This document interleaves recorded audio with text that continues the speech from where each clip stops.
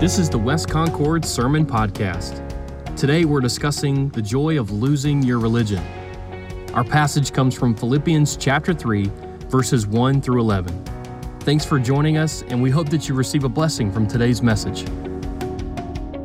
And welcome to worship with West Concord Baptist Church. If you're watching this on Sunday morning, then it is Palm Sunday as we think back upon the cross of Jesus Christ. And so good morning and happy Palm Sunday. If you're not watching this on Sunday, hello, it's all still good. We're going to continue this Palm Sunday talking about the spirit of joy set free. And yes, we're going to focus on the cross, but we're going to do it in a different way. We're going to continue in the book of Philippians, and we're going to look at joy in the sense of losing your religion. Now, I know when people talk about losing their religion, they talk about something that's, they get frustrated. Maybe someone is losing their religion in a sense through all this pandemic swirl.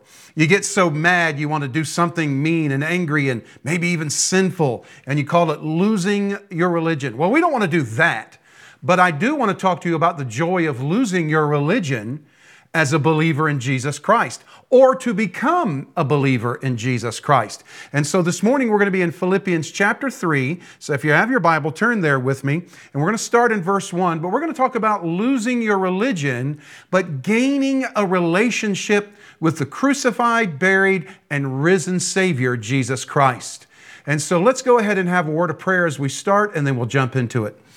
Heavenly Father, we thank you, Lord, for today. Yesterday's gone, and none of us are guaranteed a tomorrow. We thank you for today. We thank you for right now. Even in the midst of the difficulty we're experiencing, we thank you for all the good things that we do have. And Lord, help us to focus on those. The most important, help us to focus on our Savior, Jesus Christ. Help us to realize that through Him, no matter what goes on in this world, we have a home in heaven with Him. And so, Father, give us the strength to hang on. Give us the joy we need to endure. And, Father, we look forward to gathering together again when all of this is over. Until then, Father, bless us as we open your word. And we ask this in Jesus' name. Amen. So we talk about losing your religion. What does that have to do with joy? Well, let me first of all define what it means to lose your religion, or what religion means, because I think there's a lot of misunderstanding as far as that's concerned. The term religion comes from the Latin word religio. It means to bind back or to bind up. And it has the original meaning of having obligations to the gods. It was a word invented long before Christianity ever came around. But by definition, religion is how humans try their very best to be in touch with the supreme and divine being. Most of the time, this effort is extended by humans, and it involves the effort of humans to be pleasing and acceptable before God, and also to signify the essence of life on earth. In a nutshell, religion means to try to please God. Religion has do's and don'ts and lists of laws that we think we have to try to keep and live by in order to somehow curry favor with the almighty, transcendent, perfect God. And that's what religion means. But I want to tell you this morning that religion has nothing to do with Christianity, and Christianity in its basic elements really has nothing to do with religion. So that's why I encourage you this morning, and I believe Paul is encouraging us, that if we're going to really have joy in our lives, and that joy literally means that innermost sense of comfort, satisfaction, purposeness, peace. And that sense of joy that Paul is going to talk about really involves getting rid of all the headache and heartache that comes from religion and developing and finding a relationship with Jesus Christ. So take your Bibles with me and go to Philippians chapter 3 as we begin in verse 1. He's going to give us in this passage 4 things we can do to enjoy Christ and to lose our religion. First of all, he tells us here that we should rejoice in the Lord. Now, again, he's talking about joy. Joy, rejoicing, gladness, all of these are themes in the book of Philippians. And he begins this second passage here, as we've already gone through the humility aspect and the patterns of living. He's going to now say, listen, because of all that, based on all of that, rejoice in the Lord. Look what he says in chapter 3 and verse 1. he says, finally, my brethren. Now let me stop there. If you've read already through the book of Philippians, you realize he says finally twice. Sounds like a long-winded Baptist preacher. But when he says finally here, he's really just tying up the previous material. He's not tying up the letter. He's just tying up the previous material and sort of bringing it all under one umbrella. And he says, finally, brethren, rejoice in the Lord. For to me to write the same things to you is not tedious, but for you it is safe. In other words, Paul has shared these truths with the Philippians before. And he's telling them again, and they might think this is redundant, but what he's trying to do is he's trying to hammer it into them. Dr. Mark Cameron, co-founder of the Florida Bible College down in South Florida, used to say, repetition is theological mucilage. Mucilage is a big word for glue. In other words, repetition makes things stick. The more we hear it, the more we get it. And so he says, for me to write the same things to you is safe for you. So he tells them, rejoice in the Lord. And that's the first thing. He wants us to rejoice in the Lord. Why in the Lord?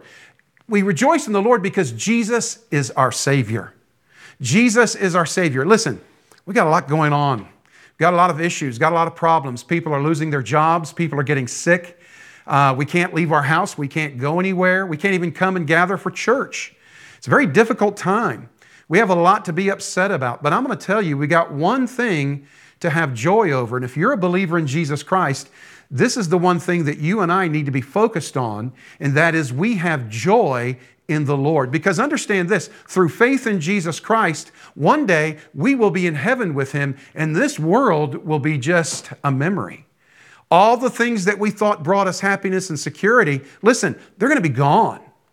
They're going to be over. This whole world and everything in it is temporary. Even the relationships oftentimes, unfortunately, are temporary. But when we have that full eternal relationship through our Savior Jesus Christ, and we have the riches in heaven at our disposal, listen, we have reason to rejoice. I'm saved. I know that no matter what happens here, because I've trusted Christ, I'm going to be in heaven. I'm going to be with Him. Not only that, but through faith in Him, He walks with me and I can walk with Him. I have fellowship with Him now, and I have Him to help carry me through and bear me through these difficult times. So yes, rejoice in the Lord, and we rejoice in the Lord because Jesus is our Savior. But He also says not to rejoice in the flesh. He says in verse 2, beware of dogs. You know, it's interesting, a Jew talking about dogs. Jews referred to Gentiles as dogs. And Paul here is a Jew, and I want you to notice as we finish reading this verse, he says, beware of dogs, beware of evildoers, beware of the mutilation. Now that word mutilation literally means a cutting. And what he's doing is he's pointing out the inadequacies of Judaism and circumcision to save. Now, Paul is a Jew, and Paul is not trying to condemn Judaism as a whole, but he's trying to condemn Judaism for what it had become by his time, a religion. Instead of trusting in the Messiah who would come and did come in Jesus, they were trusting in keeping the commandments and living a holy life. And all of those things are good, but they can't get you to heaven. One of those things they did was male circumcision. Paul said, if you're trusting in that in order to get to heaven, guys, he said it's just nothing but mutilation. He says, for we, believers in Jesus, are the circumcision who worship God in the Spirit. In other words, our salvation and our worship doesn't depend upon our flesh and what we do with our flesh. It depends upon God and the Spirit within us. He goes on to say in verse 3, rejoice in Jesus Christ and have no confidence in the flesh. So again, he reiterates rejoicing in Jesus Christ, and he's telling us that we are to not have confidence in the flesh. Rejoice in the Lord, not in the flesh, because you are not your Savior. There's nothing you can do to help God save you. There's nothing you can do to save you. Salvation is fully by grace, which is unmerited favor, by faith, trust and reliance upon Jesus as your Savior. That is what salvation is. There's nothing I can do, nothing you can do to earn it. No matter how religious you are, no matter what sacrifices you've made, no matter what plans you have, or no matter what you've done or hope to do, you can never earn salvation. If you're trusting in your flesh, your efforts, your actions, you're not going. So that's why he tells us first, if we're going to lose our religion in a good way, we need to begin by rejoicing in the Lord and not in our flesh, because Jesus is our Savior. And what about that flesh? Well, he tells us that we need to renounce the flesh. We need to renounce the flesh. In other words, we need to quit trusting in our flesh, the fleshly pursuits of religion, material things. He goes on and says in verse 4, he says, though I also might have confidence in the flesh, if anyone thinks he may have confidence in the flesh, I more so. Now here's what Paul's going to do. In order to help us to renounce the flesh, Paul is going to give his own personal example. Now Paul, even if we did not know him through the New Testament, Paul was still someone who was very prominent in his day. He was very active in Judaism, very surrendered to his Judaism. As far as Judaism went and as far as being a Jew went, he strived to be the best and the highest. And he gives his personal example here. And he says, if anybody has confidence in the flesh, nobody more so than I. And then he gives personal evidence of that. He says in verse 5, circumcised the 8th day, just as the law demanded, of the stock of Israel. He was a Jew, not only by heritage, but by race. Of the tribe of Benjamin, a Hebrew of the Hebrews, speaking again of his ethnicity, concerning the law, a Pharisee. The Pharisees were the staunch religious Jewish conservatives of their day. And they made every effort to dot every I and jot every T and keep all the laws that they could. Of course, they weren't able to do that, but they gave it the best effort. They even created laws to keep in order to make sure they had it covered. He said, concerning zeal, excitement, he said, I persecuted the church. He said, so not only was I a wonderful Pharisee and a Jew and a Hebrew, and I did everything I could to keep the law, I went after those who said the law couldn't save. I went after the upstart believers in Jesus. I went after the church, because the church, in my mind, was an insult to my Judaism and to my Hebrew heritage. And he said, concerning righteousness, as we continue on, which is in the law, blameless. You know, Paul, of course, wasn't perfect, but as far as doing everything humanly possible to please and honor Yahweh, Jehovah God, he tried everything he could to keep the law and to be a good Pharisee, to be a good Jewish man. And listen, Paul said, even those things, listen, if anybody could keep the flesh, I could. But yet he still renounced the flesh. Paul was a religious zealot. Paul would make even the best Baptist, the best Methodist, the best Presbyterian, Lutheran, whatever, he would make them look bad because he was the man. He was the big man on campus when it came to Judaism, and that filled him with a tremendous amount of pride before he came to know Christ. Of course, we know Paul's story from the book of Acts, where God had just knocked him off his horse. Jesus appeared to him, and Paul received Christ as his personal Savior and hit the ground running. He became one of the greatest missionaries, one of the greatest preachers, one of the greatest church planters of church history. And so Paul, man, he had reason to boast in his flesh. Hey, if anybody was going to work their way to heaven, if anybody was going to earn God's favor and earn a place in glory, Paul was going to do it. But Paul was renouncing the flesh.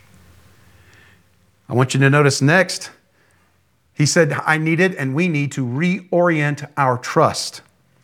You know, if heaven could be gained by works and by religion, Paul was on his way. But he knew after he had found Jesus that none of his works, none of his religious zeal, none of the religious truths that he'd learned as a child would help him enter the kingdom, would do nothing to enter the kingdom. But I want you to notice in verse 7, Paul had to reorient his trust. Instead of trusting in his flesh, instead of trusting in his religious zeal, Paul had to reorient that. Look what he says in verse 7.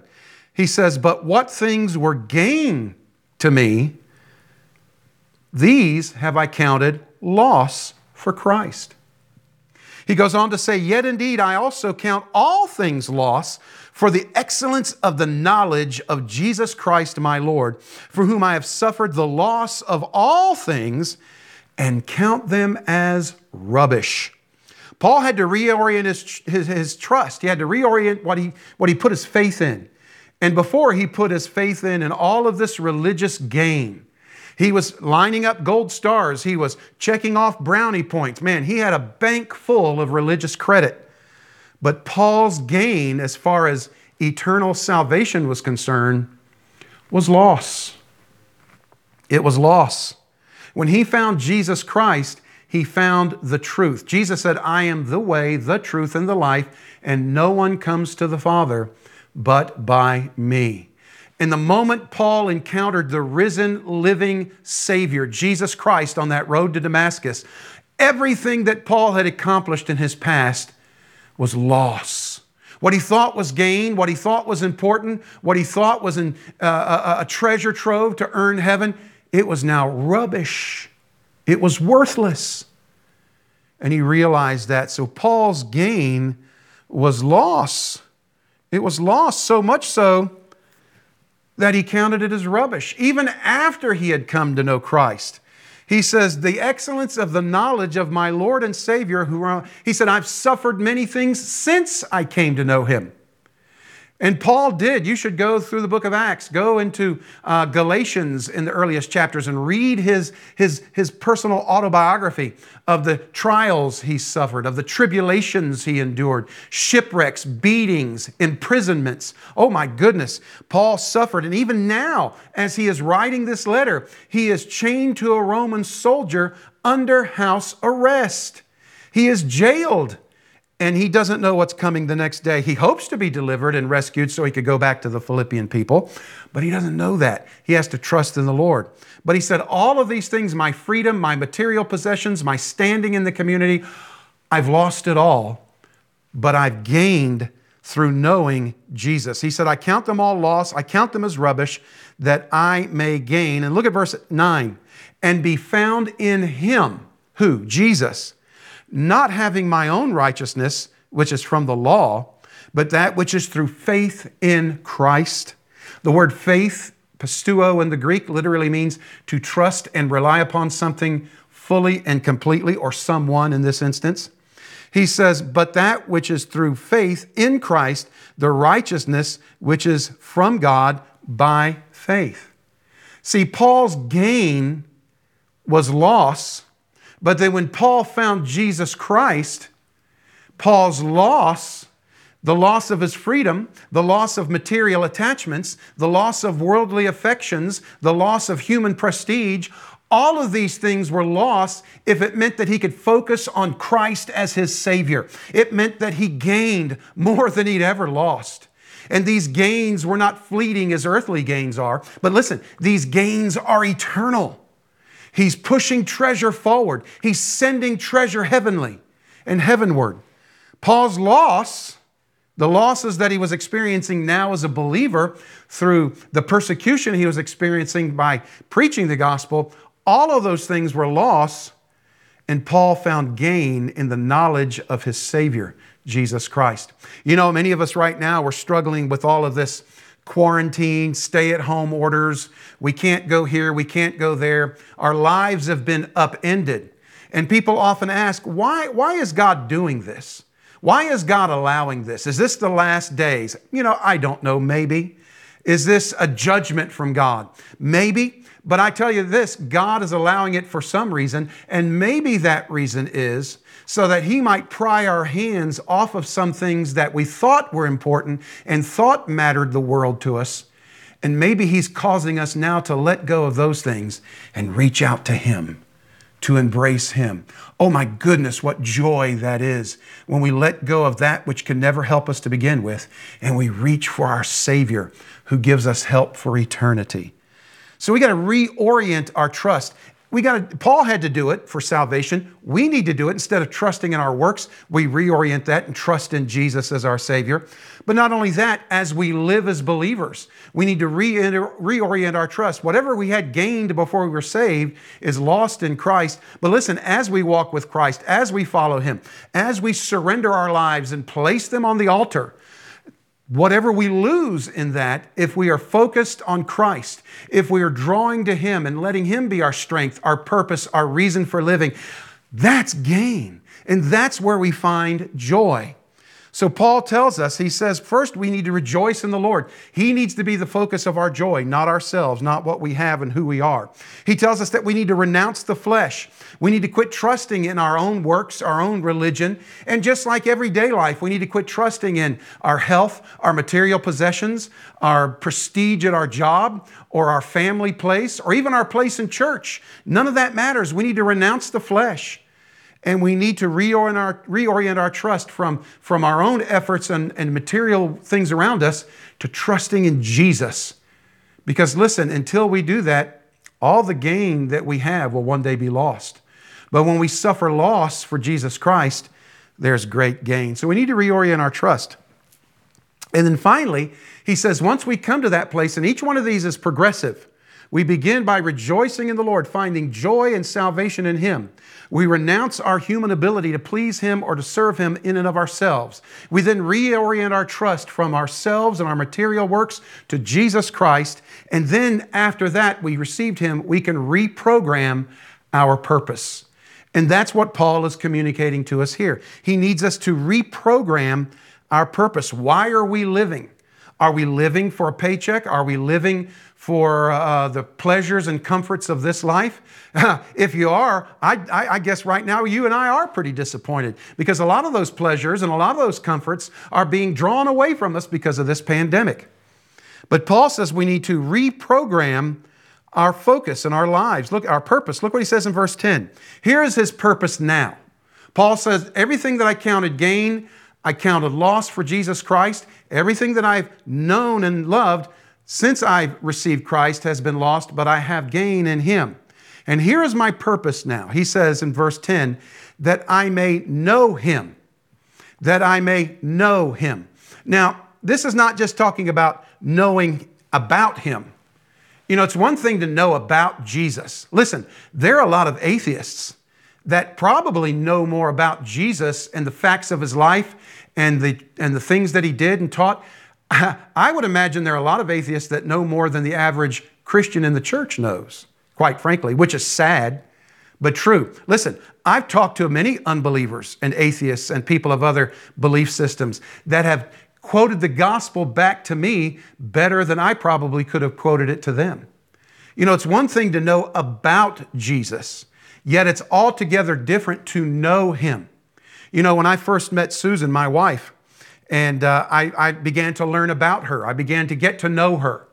You know, we got to know each other. I knew about her. I knew where she came from. I knew her family. I knew her parents. I knew what she was studying in college. And I began to know what she liked and disliked, favorite colors, foods, all of those things. But it wasn't until I entered into that marriage relationship that I gave her my life. I trusted in her as I gave her my life, and we became one flesh as we became married. Did I really get to know her in a deep and intimate way? And it's that way. The closer you draw to somebody, the more deeply you know them. And it's one thing to know about someone. Before I even started dating Susan, I knew about her. And then when I began to date her, I began to know more about her. But it wasn't until we got married and began sharing a life together that I began to truly know her. And boy, what a blessing she's been in my life. And so, first of all, to reprogram your purpose, you and I need a deeper knowledge of the person of Jesus Christ. Not just His facts about His life, not just the things that He did and the words that He said, but get to know Him. And you do that by spending time in His Word, spending time reading, because Jesus is God in the flesh. Same thing, if you want to know God the Father, get to know God the Son through God the Spirit. 3 in 1, 1 in 3. And we do that through ingesting and drinking in His Word and getting to know Him and seeing how He responded and react to things, seeing how He handled situations, what He said, what He didn't say, getting to know Him. I guarantee the average Christian doesn't know Jesus as deeply as we should.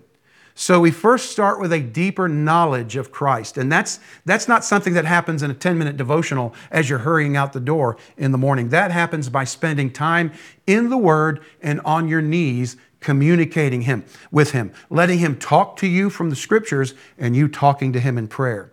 Not only that, but a deeper knowledge, not only of the person of Christ, but a deeper knowledge of the power of Christ's resurrection. Next Sunday is Easter Sunday. It's really Resurrection Sunday as we commemorate, celebrate, and rejoice over our risen Savior.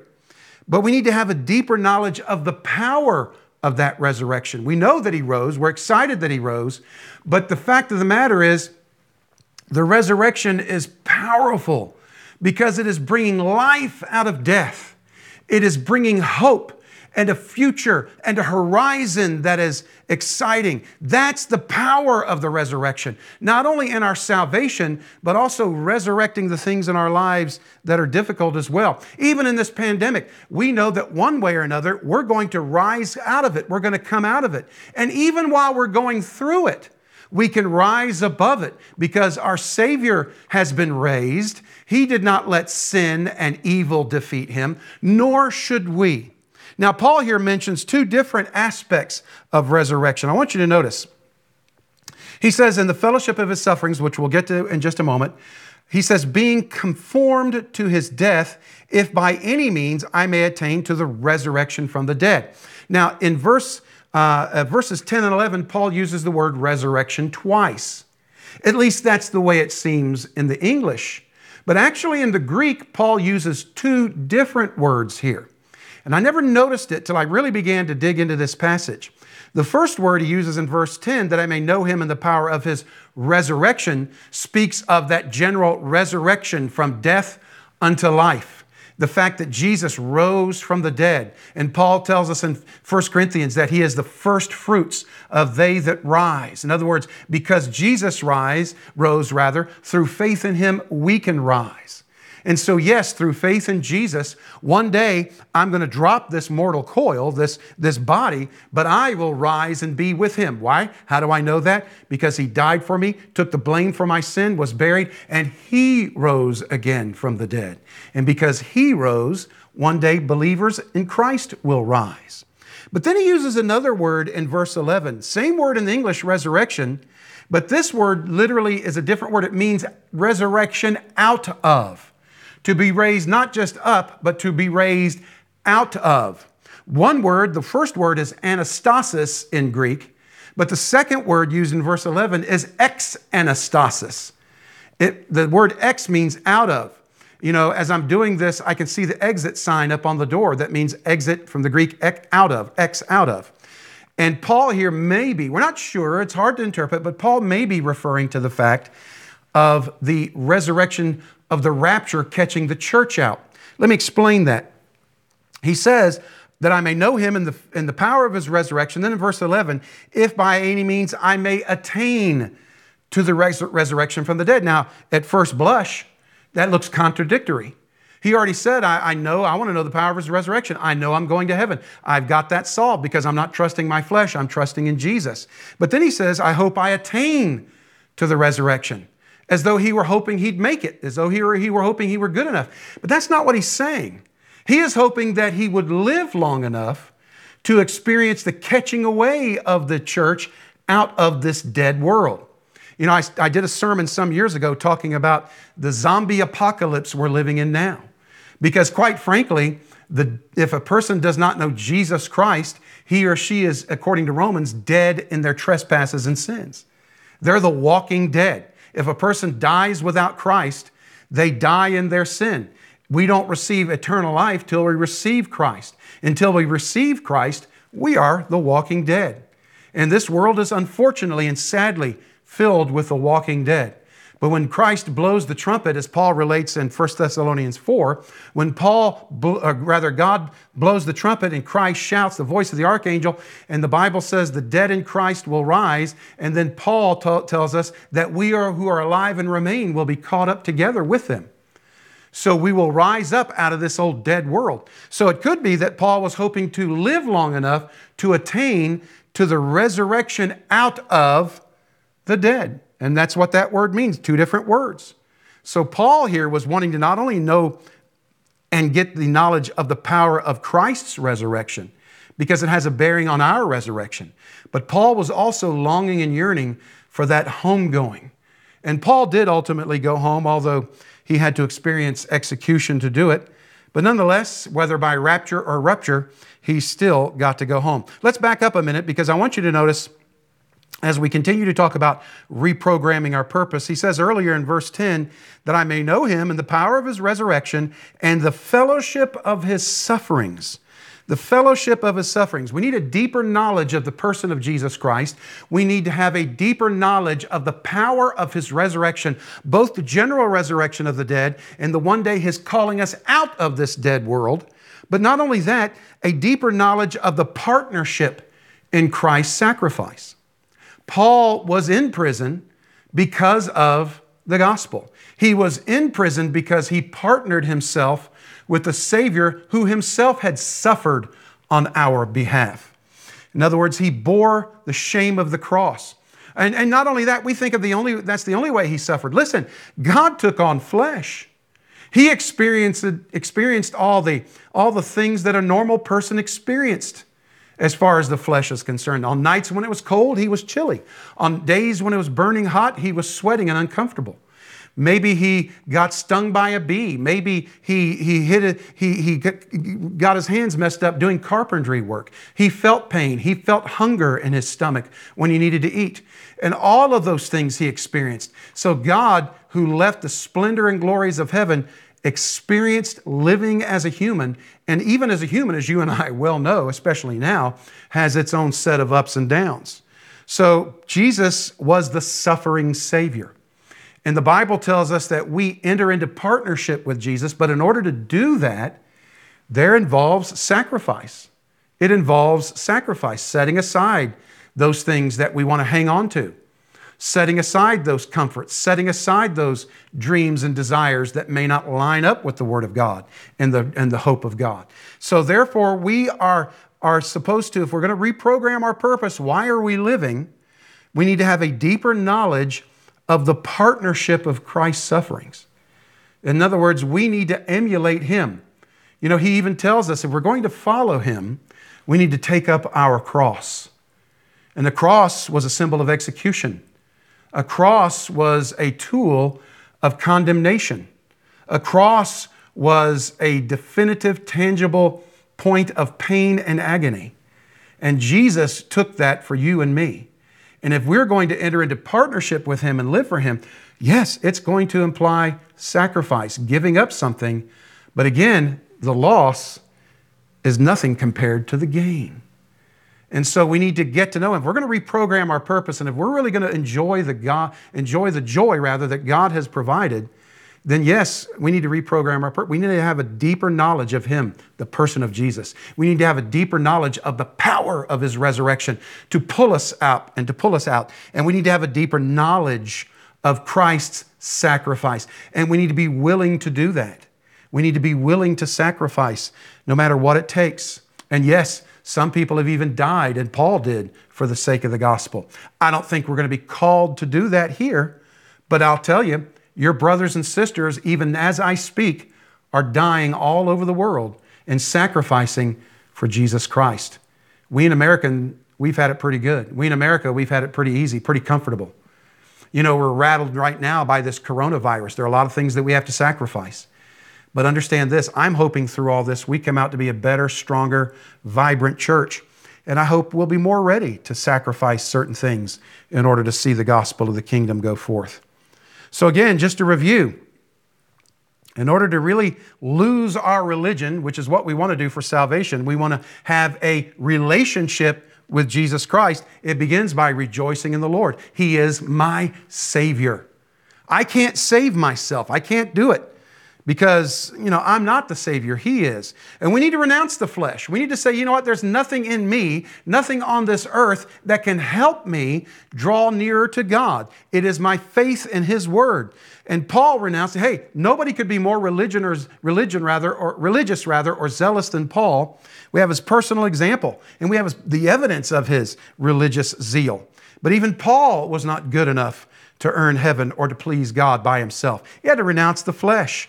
He needed to reorient his trust from what was lost, the fleshly pursuits, to what was gained, the pursuit of Christ. And then he reprogrammed his purpose, so much so that he wrote this letter sitting in a Roman prison, sitting chained to a guard, because he preached Jesus and partnered with Jesus in his suffering. So the bottom line is this: Christianity is not a religion. Now, we can do religious works within Christianity, but those won't save us. Christianity is not a religion. It's not an effort to gain God's favor. God has already shown us his favor, his grace, which is unearned and unmerited. Christianity is not a religion, but a relationship. You know, in Islam, they don't have a relationship with Allah. As a matter of fact, to say that you're partnered with Allah or that you're akin to Allah, you know, we're the children of God through Jesus Christ. A Muslim cannot say that. He or she would be accused of something called shirk, which is the absolute sin in Islam, saying that I am somehow partnered with or a part of Allah's family. No, they don't do that. It's all about obedience. Allah is a transcendent sheikh, a transcendent being, and has nothing. He doesn't love humanity, nor does he care whether humanity loves him. He doesn't want a relationship with his followers, but God wants a relationship with us through Jesus Christ. A relationship not based on human energy and effort, but based on the grace of Almighty God, realized on the cross of Christ. You say, Pastor, what does all this have to do with Palm Sunday? Well, on Palm Sunday, we reflect upon the cross. And it is the cross of Jesus Christ that has bought salvation. It is the cross of Christ and this whole situation resolved in the resurrection of Christ. Yes, this is a Palm Sunday sermon, even though we didn't go per se to the Gospels. But we focused on Jesus as the Savior. We focused on his saving work on the cross that our flesh could never attain to. So, at the end, when in doubt, when your flesh fails you, and it will, and it has, it's failed me. I mean, let's face it, we're all struggling right now. Struggling to make ends meet, struggling to understand this, struggling to get through it. Flesh is going to fail us. Look to the cross. Look to the cross. And when I say the cross, look to the empty cross, because Jesus isn't on the cross anymore. He died on that cross. They took him off the cross. They buried him. They thought they were done with him. Oh my goodness. But 3 days later, he rose from the dead. And he rose from the dead as our only hope and true source of joy. So yes, take up your cross. Follow him. Focus on the cross. Go back this Sunday and read this week as you finish. Go read, for instance, the Gospel of Mark, chapters 11 through 16. Chapter 11, starting with the triumphal entry. Read the whole picture and see how that relates to this passage that we looked at. And let the cross be the center and focus of your life. If you don't know Jesus as Savior, Jesus took that cross for you. On that cross, he died, and he took the blame for the sins you and I could never be good enough to have forgiven. He took the blame for all that we'd done wrong. He paid the debt. He endured the punishment, and that punishment was death. He died for your sin, past, present, and yes, sins that you haven't even committed yet. He died for those. He was buried and rose again from the dead, and he is alive today to give salvation and freedom to all who would come to him, confessing their sin, admitting their inability to save themselves, and casting their full faith and confidence in Jesus. If you don't know Jesus as your Savior, I beg you this morning, please place your faith and trust in him. Please accept his free gift of salvation, and then you will have a relationship with him. You can begin to walk with him, and he walks with you, and you'll begin to reorient your trust and reprogram your life, and you will have true purpose and true joy. God bless you. I love you. I cannot wait until we gather together again. But until then, may God keep you safe. Take care of yourselves, and we'll see you soon. Let's pray together. Father, we thank you for the time together. We thank you for your word. We thank you for the cross of Jesus Christ, Lord, that demonstrates to us that our flesh is not good enough. We could die on 1,000 crosses and not be good enough. But you, God in the flesh, came and died on the cross. You who had not sinned, you who had no sin to pay for mine, paid for those who are listening and watching. And Father, you rose Jesus from the dead, and now he's alive and lives to give salvation. Father, thank you for that. May we find true joy in him as we seek to be people with a purpose, people who have Jesus as a purpose. Bless us today. Give us a good day, we pray. Keep us safe in Jesus' name. Amen. God bless you and take care.